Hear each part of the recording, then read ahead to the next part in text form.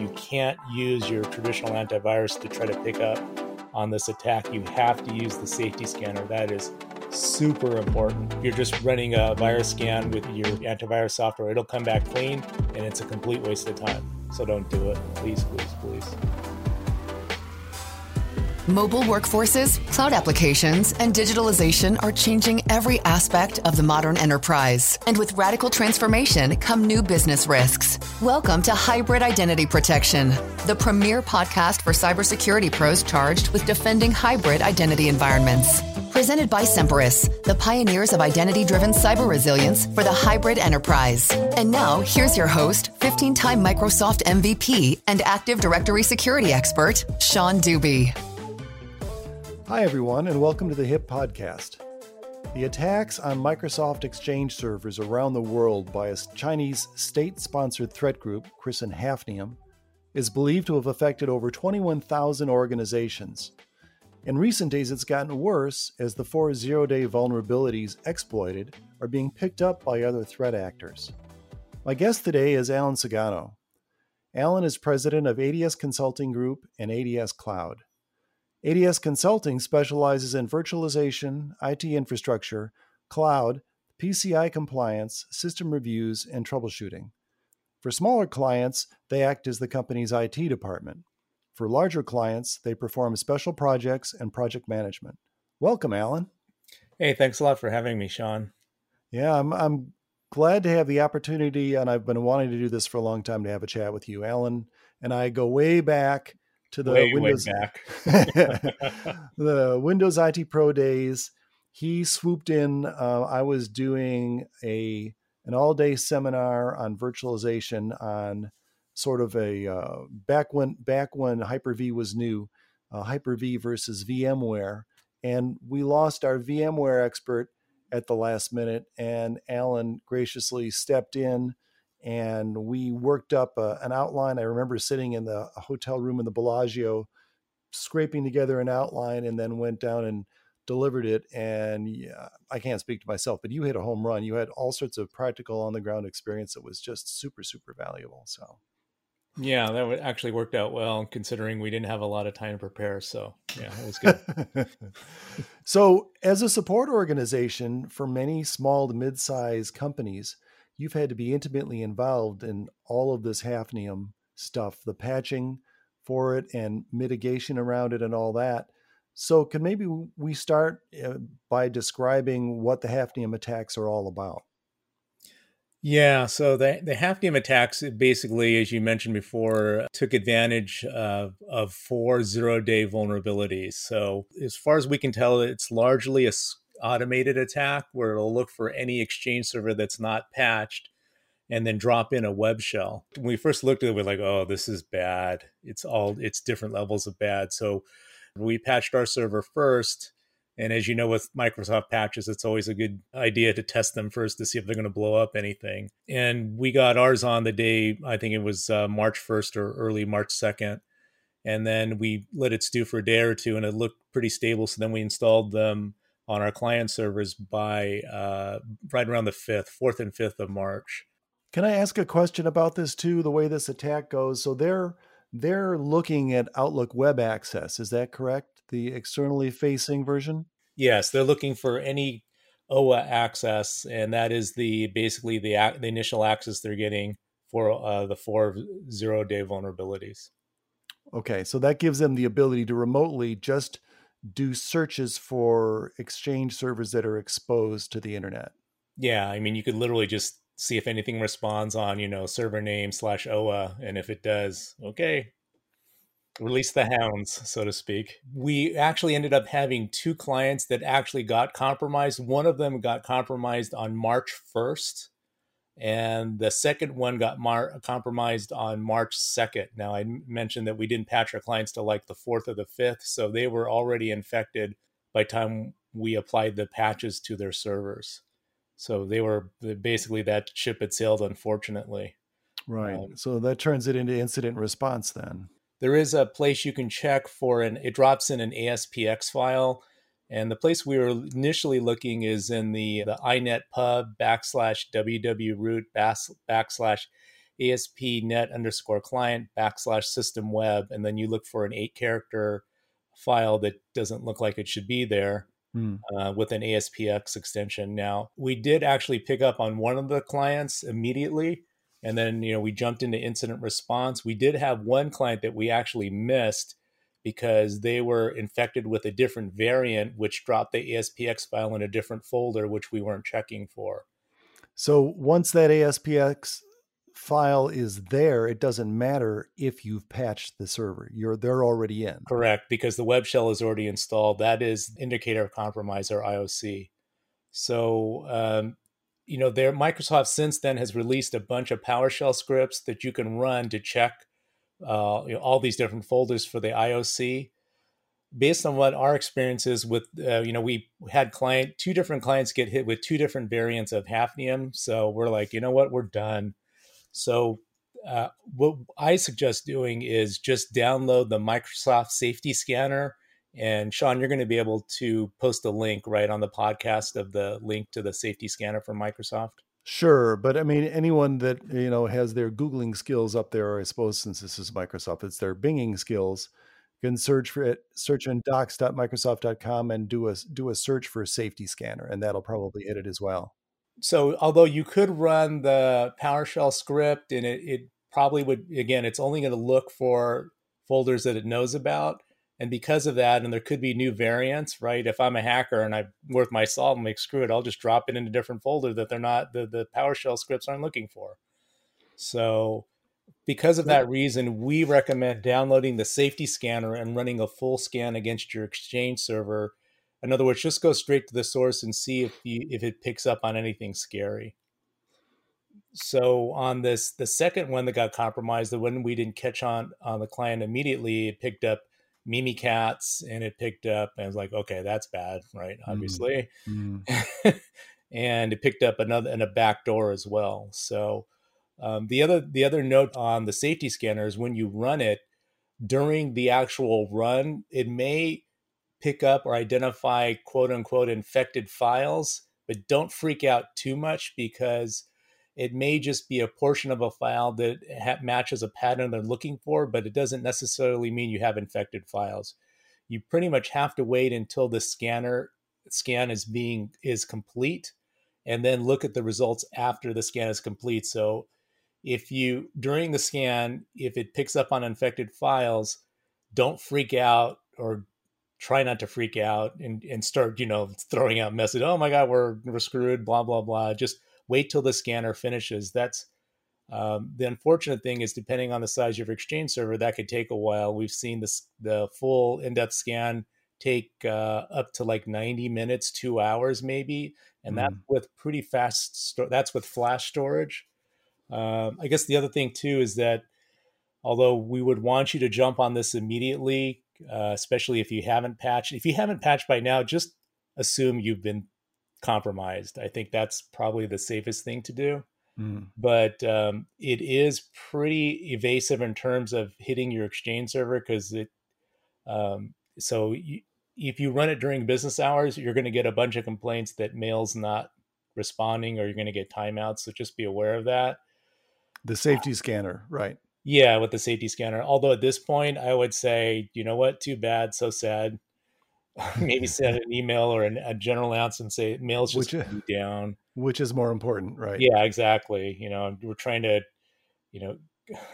we're trying to cut off the infection before it kills the entire body, so to speak. So I don't think you should wait. So you ran, and then you discovered indicators of compromise in there, and you just basically went through and methodically and cleaned them out in bits and pieces, or how? The good thing about the Safety Scanner is if it finds anything, it just grenades. It doesn't even ask you. It says, yeah, we found scariness and we deleted it, just to let you know. Really? Okay. That being said, it may require a reboot. And what we recommend is that if you run into anything that it finds, let it clean it up, do a reboot, and then run it again, a full scan again, and make sure you scan clean a second time, right? Just because that's always considered best practice when you have a virus. Just to make sure you don't have any remnants of something that the scanner missed. This is obviously affecting on-premises Microsoft Exchange servers, but it does not affect Exchange Online. Is that correct? This is pure speculation, but it's no secret that Office 365 and on-prem Exchange, the versions are, although they are slightly different, they are mostly similar.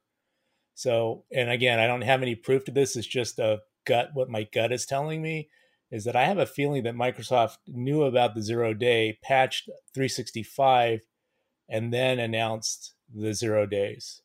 And the other thing that when I was talking with another MSP owner that we do a lot of work with, and he said, yeah, it was weird, maybe about, I noticed a couple of weeks prior to March 1st that 365 was down for an extended length of time, and I don't know if they were patching then or not. And again, that's just pure speculation. I don't have any proof, but that's what my gut is telling me, is that a 365 may have had the same compromise. And they patched it before they released it to the public. And I have no proof of that. That's just Alan just conjecturing.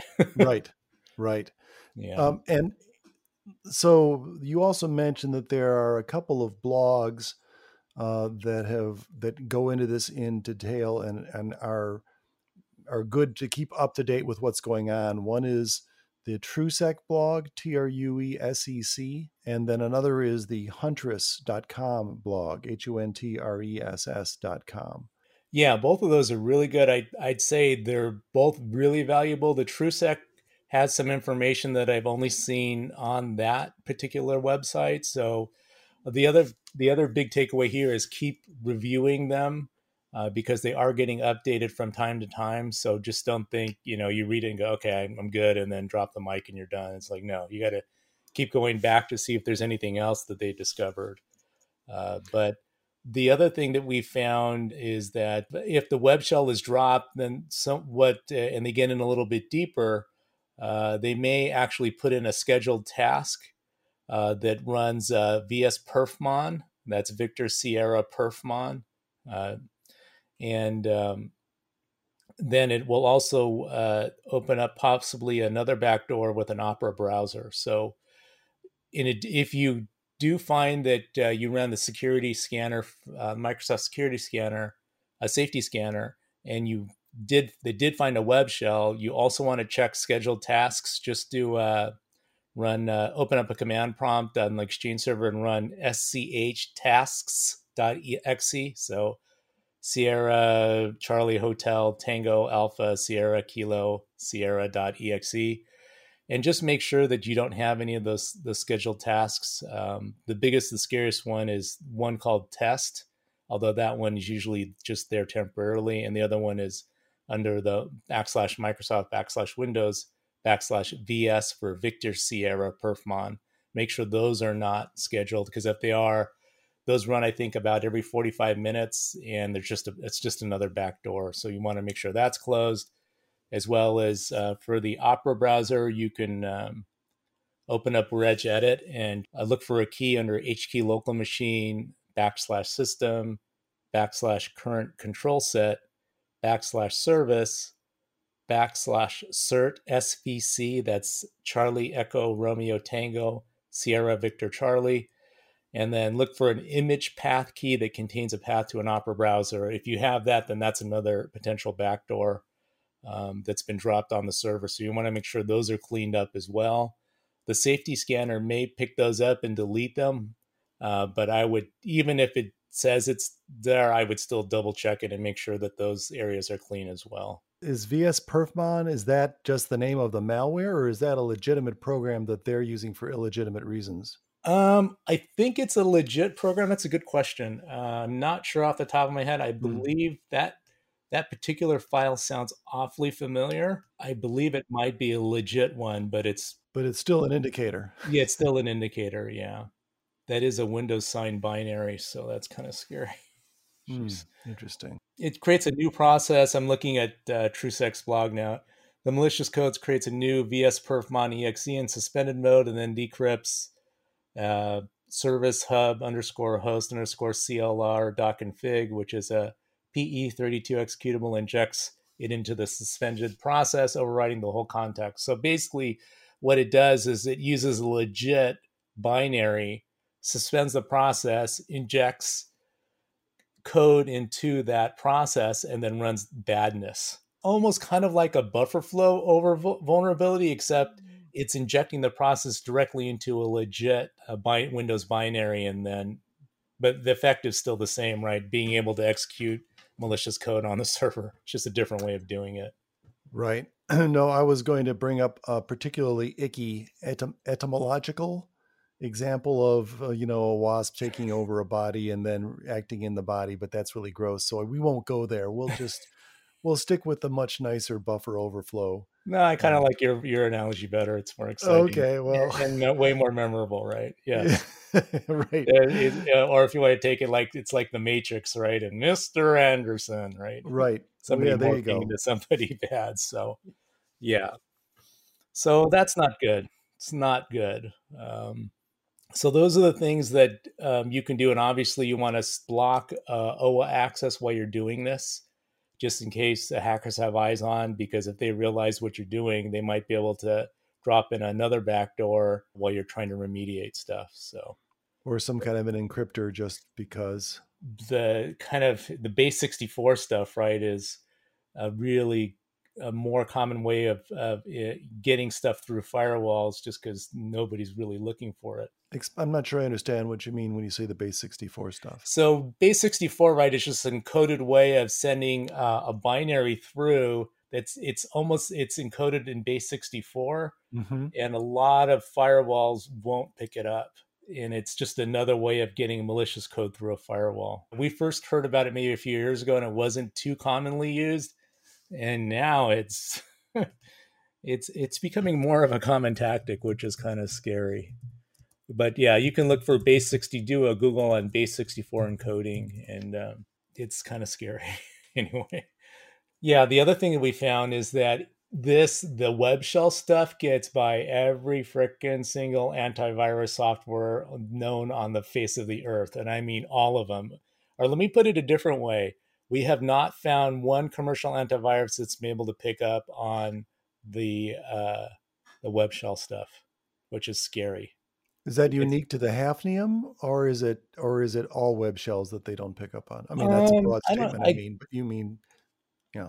That's a good question. I think they have a hard time picking up on web shells in general, but in the context of this, for sure, that's why you want to use that safety scanner. Don't, right? Because when I had one of my employees, I go, "Hey, it looks like this server got compromised, blah blah blah," and I was following up with him. He goes, "Well, Webroot isn't picking up on anything," and I'm like, "Yeah, that's because it won't. You can't use your traditional antivirus to try to pick up on this attack. You have to use the safety scanner. That is super important. If you're just running a virus scan with your antivirus software, it'll come back clean, and it's a complete waste of time. So don't do it. Please, please, please." So that's a great takeaway. Don't, if you're listening to this podcast, don't rely on your antivirus scanner. Yeah, it's a gigantic waste of time, because it'll give you a false sense of security, which is even scarier, right? If you haven't patched yet, assume you've been compromised. As a matter of fact, if you didn't patch by even if you did patch, you still need to check for the indicators of compromise, because we had one client that got hit before the patch was even announced on the 1st, and the other client that was hit the day the patch was released on the 2nd. So even if you're super anal retentive about patching, you still need to run the safety scanner. Please, please, please. A friend of mine recently became the CIO for this data company, and he'd been there 2 weeks before they were hit with this. And I think they're still picking up. This is a bad one. Anytime, right, Microsoft releases a patch that's out of the Patch Tuesday cycle, it's bad. This one is really, really bad, just because of the breadth of how many servers got hit. Well, it's probable that, in terms of Microsoft's history of popular software, Exchange is right up there near the top. Being an Active Directory, I always think about Active Directory. But what I also tell people is, when Active Directory grew in popularity, it's not because they decided they needed AD. It's because they wanted Exchange. And because it is so reliant upon AD, if your AD is screwed up, by definition, your Exchange is screwed up. And you can't decouple the two, right? the way we're looking at Exchange, and you're looking at Exchange and Exchange compromises, any kind of a incursion into your network Yes. seems inevitably to lead to Active Directory. Central, right? Yeah, they couldn't know when they were designing this thing Yeah. 21 years ago. I mean, it still works really well, but they designed it for open and accessibility and to advertise the availability of resources. We use the PowerShell command to dump all the users in Active Directory and check for any account creation that was done during the period of compromise, just to be on the safe side. And I guess as a shameless plug, right, your company, Semprus, could pick up on some scary stuff that's going on in Active Directory for in terms of purely forensics to figure out how deep this rabbit hole goes. So it's good to have those tools in place so that you could very quickly go, oh my God, or meh, it's probably okay. We released a free Active Directory security scanning tool, sort of, you can think of it almost like antivirus for Active Directory, called Purple Knight. And Purple Knight is designed to scan Active Directory for indicators of exposure, 59 different indicators of exposure or potentially indicators of compromise in seconds. And it's been very eye-opening when we've been on calls where some very sophisticated organizations have run Purple Knight and returned with an F. Also, it has been used in anger to defend against attacks on at least one organization that we know of, to point out indicators of compromise real time that the organizations can then turn around and try to block. For takeaways on this, would you say, I mean, clearly a takeaway for anyone that's listening is to get a hold of the Microsoft Safety Scanner. Just look for the Opera browser backdoor.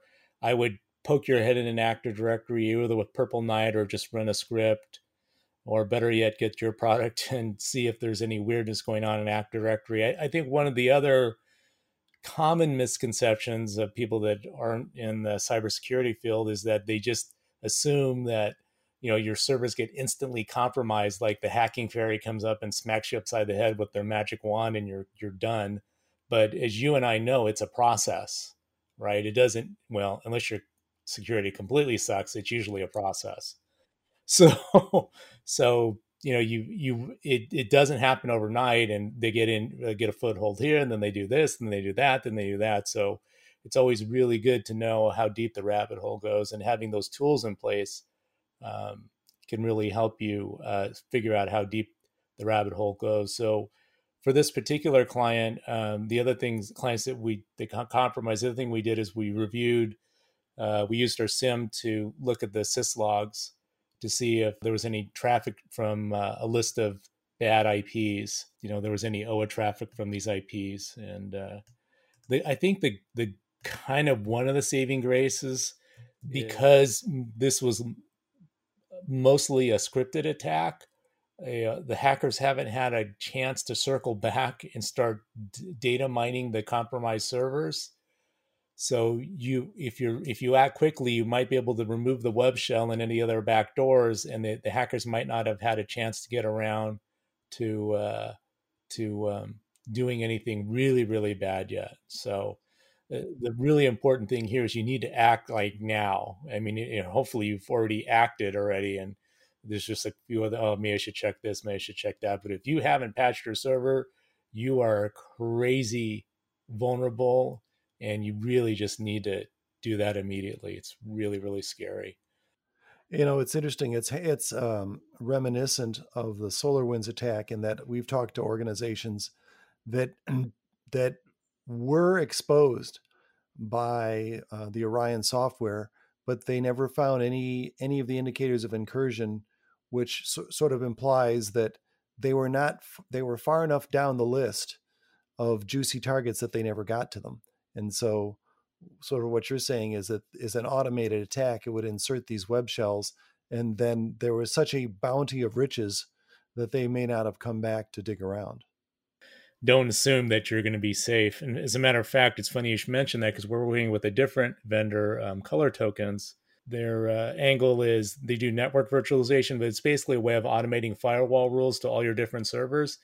And they dropped that in, just like you were talking about Purple Knight. They dropped that in as a proof of concept. And they're like, oh, look, we have a SolarWinds attack going on actively right now. And they're like, holy crap, blah, blah, blah, shields up. So they were able to catch it. But, this also ties back to, which is why you need to have an incident response plan in place. You have to know what to do, when to do it, how to do it. You don't want to figure this out on the fly. I remember The Princess Bride, where I was like, don't rush miracles because you get crappy miracles, right? So you don't want to try to figure this out on the fly because you're going to end up probably missing a lot of things, right? So you really kind of need to have your ducks in a row. That's a really good point, because most organizations, and maybe I'm broadly generalizing here, but this attack is so broad that organizations that have never had to think about incident response suddenly are learning it on the fly. That's a bad place to be, right? You don't want to have to try to figure this out when you're, raise your hand. How many people do their best work when their hair is on fire, right? You probably don't do your best work under extreme levels of stress. All you want to do is panic.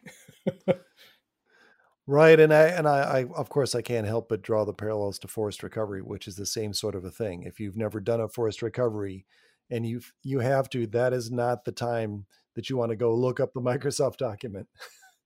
Yeah. First, set your hair on fire. Second, recover your forest. It's like, wait, my hair's on fire.